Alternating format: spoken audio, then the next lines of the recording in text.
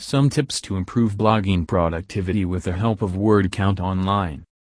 Blogging plays an important role in online content marketing strategy. It helps you in driving traffic to your website, increasing SEO, SERP, positioning brand as an industry leader and building good customer relationship. When it comes to e-commerce industry, online presence is important for the growth of the businesses. By posting blogs regularly, you can increase your online presence. However, it is important to generate informative and meaningful write-ups so readers can inspire to read them. Here are some basic tips which help you to increase the value of productivity of blogging. Set daily word count goals. This method helps you to stay motivated towards your goals. Experts suggest to set word count targets and create a weekly plan accordingly.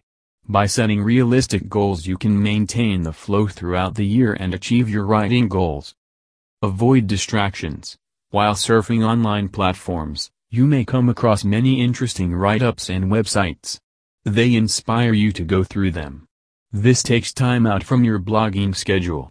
To avoid such situation, you can use the bookmark option which allows you to read them after finishing your work.